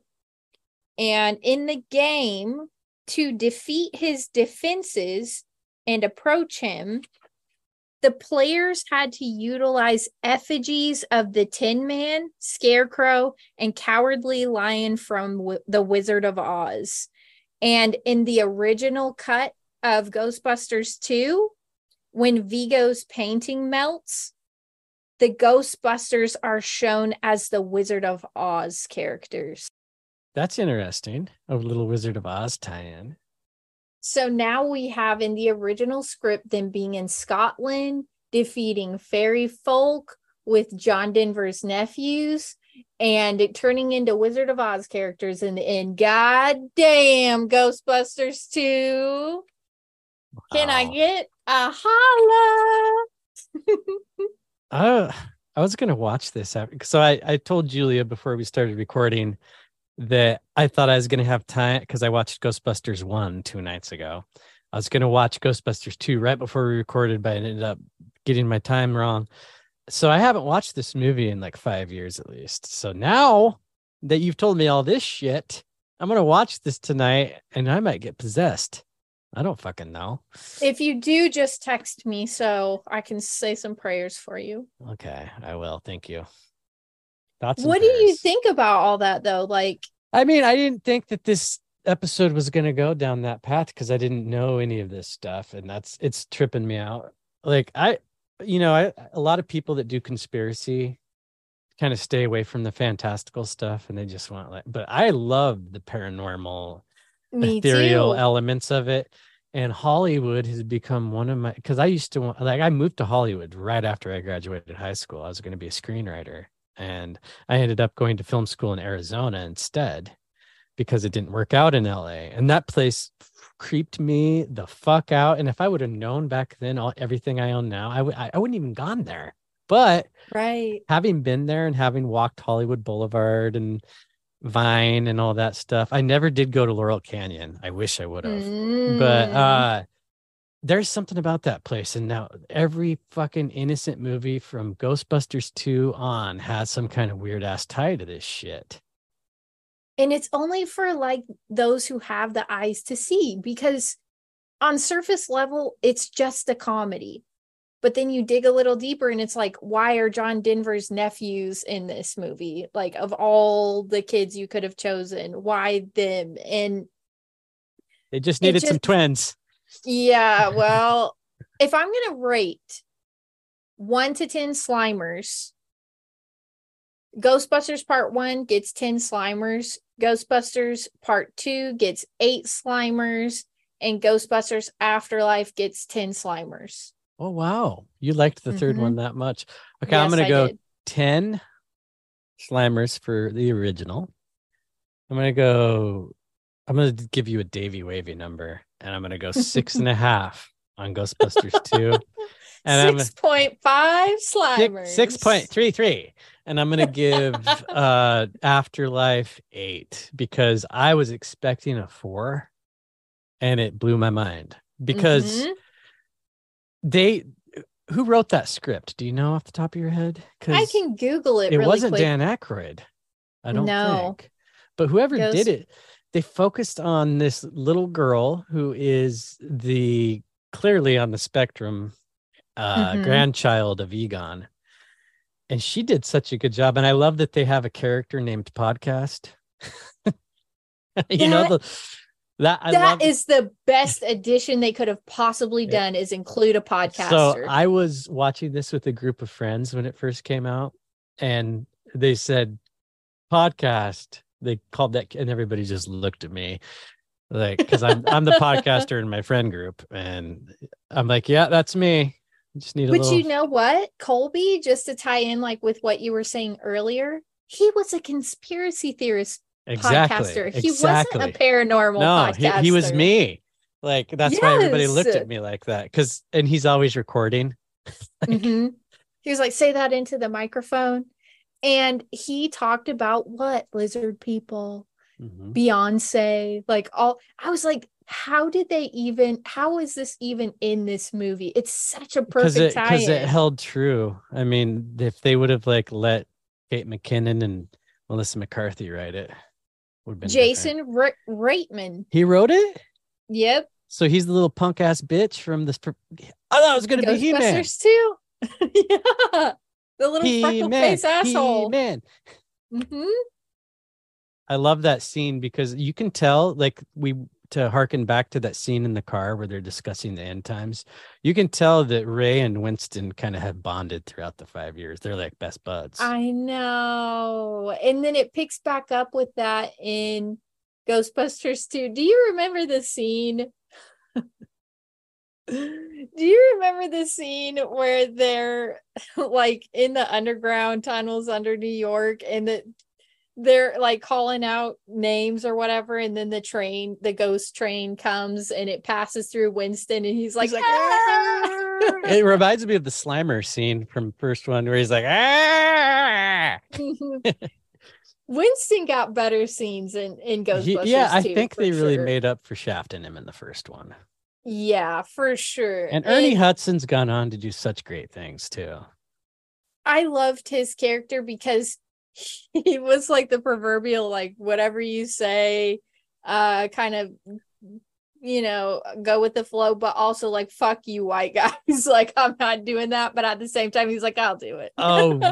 What you just reminded me of one of my favorite lines that he says in the first one when they're talking to the mayor, and he's like, since I joined these guys, I've seen shit that'll turn you white. That's right. Yeah, it's just like, and I, as a little kid, I thought it meant that the blood left your face, but I think it meant something else. Right. There was a scene in the second one. I talked about this a little bit on my Patreon because something really weird happened to me like a couple weeks ago, but there's a scene in Ghostbusters 2 where they're trying to drill down to the river of slime. And Egon's like with the cutter. Is that where they're wearing the hard hats and the construction shit? Yeah. And the cops stopping him and they're like, why are you cutting? And he's like, oh, I don't know. And yeah, then he Bill goes in Murray the Bronx accent, like, oh, yeah. He's like, what do you mean, why am I cutting? What? And so like a couple weeks ago, and I told Davey Wavy about this. I don't know if he told you or not, but like I had this weird thing happen to me where I was watching Ghostbusters 2, and it was right at that scene where they're doing the cutting, and I was like laughing. And when you watch something that you've watched a million times, for some reason it's easier for you to like go to sleep. That's like why I fell asleep to Ghostbusters 1 the other night. Yeah, it's just relaxing, and you're just kind of going along with the flow. And it was right at that scene, and I fell asleep. And then I remember I woke up and the TV was off and it was completely dark in my room. And I swear to God, like I had like this whole conversation with my husband, and then I kind of rolled over and I saw him come in from the hallway into the bedroom, into the bathroom. And I clicked on my lamp on the side of my bed, and it turned out that he was in the bathroom the whole time. And he swears to God that I was super high and I imagined the whole thing. But I'm telling you, a 5 milligram weed gummy does not cause hallucinations. Like I had you're no stranger to the edibles, right? No, Yeah. That's the thing, Colby, is like I had a whole conversation with him, and then I saw him come in, and I was like, are you trying to scare me? And then I look over in the bed, and like the blanket is perfectly straight, and like nobody's been in the bed on his side. And he told me that I was so high, I was imagining it. And I said, I've taken weed gummies every night for the last like 6 months, and I wasn't hallucinating. I promise you, I wasn't so high that I imagined it. And he thinks I was dreaming or sleeping or whatever, but it was during Ghostbusters 2, and I fell asleep during that scene where they were like doing the cutting or whatever. And now that I know all the shit about the original was it Hank? And Hank was in your house. It's a cursed movie, right? Like that one that killed John Candy. Maybe it's cursed. I don't know. Well, yeah, I'm gonna watch it tonight and see if anything weird happens to me, because you have to look for the got subtleties me wanting too. to watch it. Yeah, I'll take notes as if we haven't done this yet, and tell you if I've noticed anything we didn't talk about. But it just takes me back to my childhood. But now that I know Ghostbusters 2 has this element to it, it's kind of creepy. And something else that I wanted to mention that I didn't even put in my notes. I don't know why I didn't put it in my notes, but do you remember the beginning of Ghostbusters 2? Peter Venkman is now the host of a talk show. I actually watched that scene last night because I was just scrolling through YouTube, and they have the first 10 minutes for free. That is, to me, equally as good as the cards, the ESP experiment from the first one. Because when he's like talking to the guy, he's like giving him shit like, well, your book sales are really going to suffer if the fucking world ends this New Year's. And then like, when he's talking to her, she's like, well, and she's such a cool little character. Like, she's so mousy and just like, yeah, this alien in a bar, he took me to his hotel room and he said, it's Valentine's Day. What was it, 2016? That's when he told me about the end of the world. Valentine's Day. Bummer. So your alien had a room at the Holiday Inn Paramus. Yeah. She's like, I don't know if it was a room or if it was a room on the spaceship made to look like a room at the Holiday Inn. But and it's like so it's just like so iconic. He's just like shit talking like right to their faces. Like, oh, okay, yeah. Yeah, I'd say it's safe to sure. say Peter found his niche. Little paranormal fucking talk show where he can just talk shit to the guests. But it goes back to the first one because when he's in Dana's apartment, she goes, "You don't remind me of a scientist. You're more like a talk show." She says game show. Game show host, yeah. But yeah, I mean, that is a good connection. Never thought of that. Yeah. But think of like the speech he gives at the end, like when he's wrapping up his episode. He said, yeah, that's the thing with aliens. You know, you meet a nice one every now and again, E.T., Starman, but most of the time they turn out just to be a big lizard. That's right. He included a lizard person like right there at the end. You know, and they're so ahead of their time with these references. There's something that I took a note on from the first one that we didn't talk about where Dana's reading a magazine and she's like, yeah, you know, you should really look into this. And he's like, print is dead. He said that in 1984. Print is dead. This is before the fucking internet. Egon was ahead of his time. And that's when she was like, oh, I do racquetball.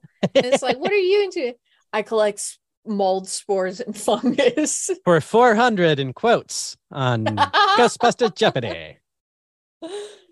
I mean, there's so many scenes that it's like impossible to cover everything just in one episode. Well, we did two movies.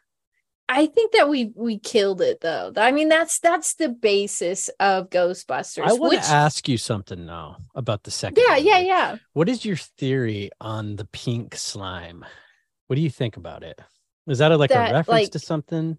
Because it reacts to the emotions. I think that it could be based in something real because it's a psychoactive slime is what they say. Yeah. And think about that. They win in the end because they positively charge the slime, which there's this whole Lady Liberty connection back to like, why the fuck did they choose to do that? But I don't know, Colby. I forgot about that. They get real. the Statue of Liberty to walk. That is, yes. I'm definitely going to watch this movie tonight. Dushendorfin, come and get me. They put it into a toaster and then they play music and it like pops all around the table and shit. Do you remember that? I'm just remembering how much I love the second movie. I said 6.5. If I change my answer on that, I'll let you. I said 6.33 in the end, but I'll let you know if I change it because that fucking toaster scene where they put the music on and it starts dancing. I think you will. I think you're going to change your rating because there's that courtroom scene I was talking about earlier with the brothers. And he says some really iconic stuff, and I'll probably include some quotes from that scene in this episode. I'll ask you again, Dr. Venkman, why were you digging the hole? And please remember you're under oath. There are some things in this world that go way beyond human understanding. Things that cannot be explained, things that most people don't want to know about. That is where we come in. So what you're saying is that the world of the supernatural is your exclusive province? Kitten, I think what I'm saying is that sometimes shit happens, someone has to deal with it, and who are you going to call? But when they turn on their accelerator packs for the first time in 5 years, they click them on individually, right? And he's like, Do, Ray, Egon. Yeah, because Ray gets like a smile on his face when he gets to say his own name. I forgot about that too, but as soon as think you about said it, Colby, 8 Slimers at least. Give me a break. Julia, I will get back to you on my revised rating if there is one after I watch it again. Because I'm remembering now all these references you're making that it is not exactly a remake of the first one in the second and third act. It's I mean, definitely the got some originality. storyline. Yeah, but that's okay. Sequels are kind of like that sometimes. Right. I mean, it was supposed to think be so, set in too. Scotland.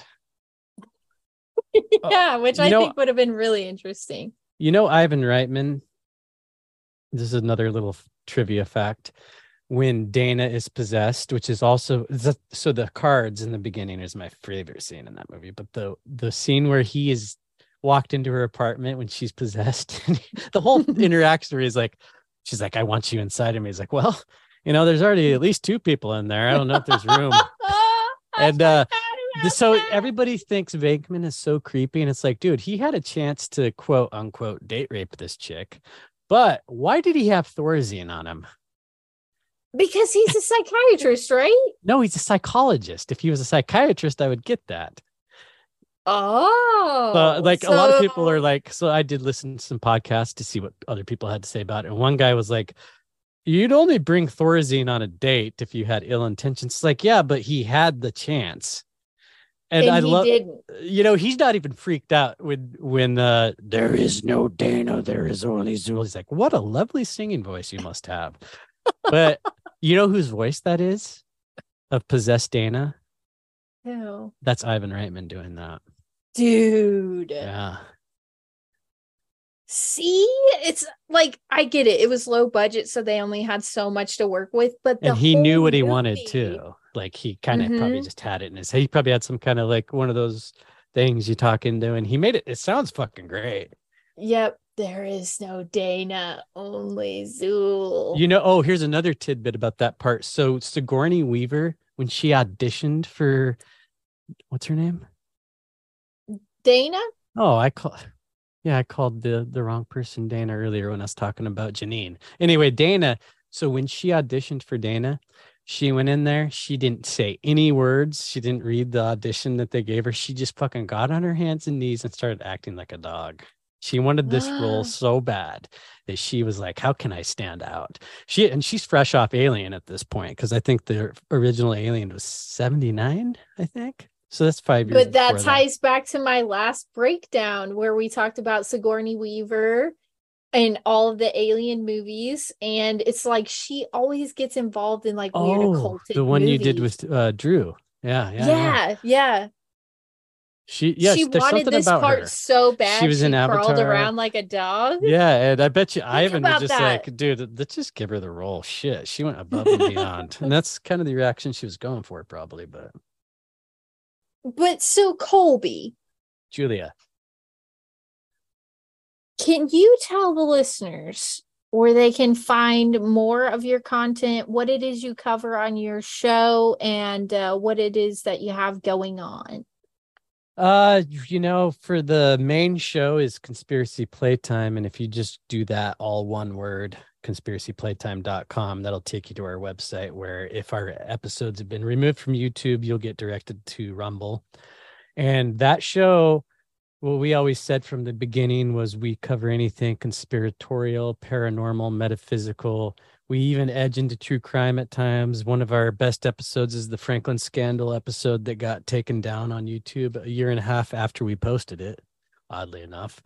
I also have a show called Disinfobation, which is just a weekly show where a friend of Dusty at YouTruthCast on Twitter, he and I get together and just talk shit about current events. And we talk as much nasty shit about politicians, Hollywood, just all the bullshit, It's just like we're court jesters who are usually, I'm pretty drunk in that one, and he's a veteran, he's jaded, he knows what's going on, he's seen it firsthand. So yeah, those are where you can find me. And I would also, since I'm going to post this as a bonus on my feed, if you could like plug your shit too.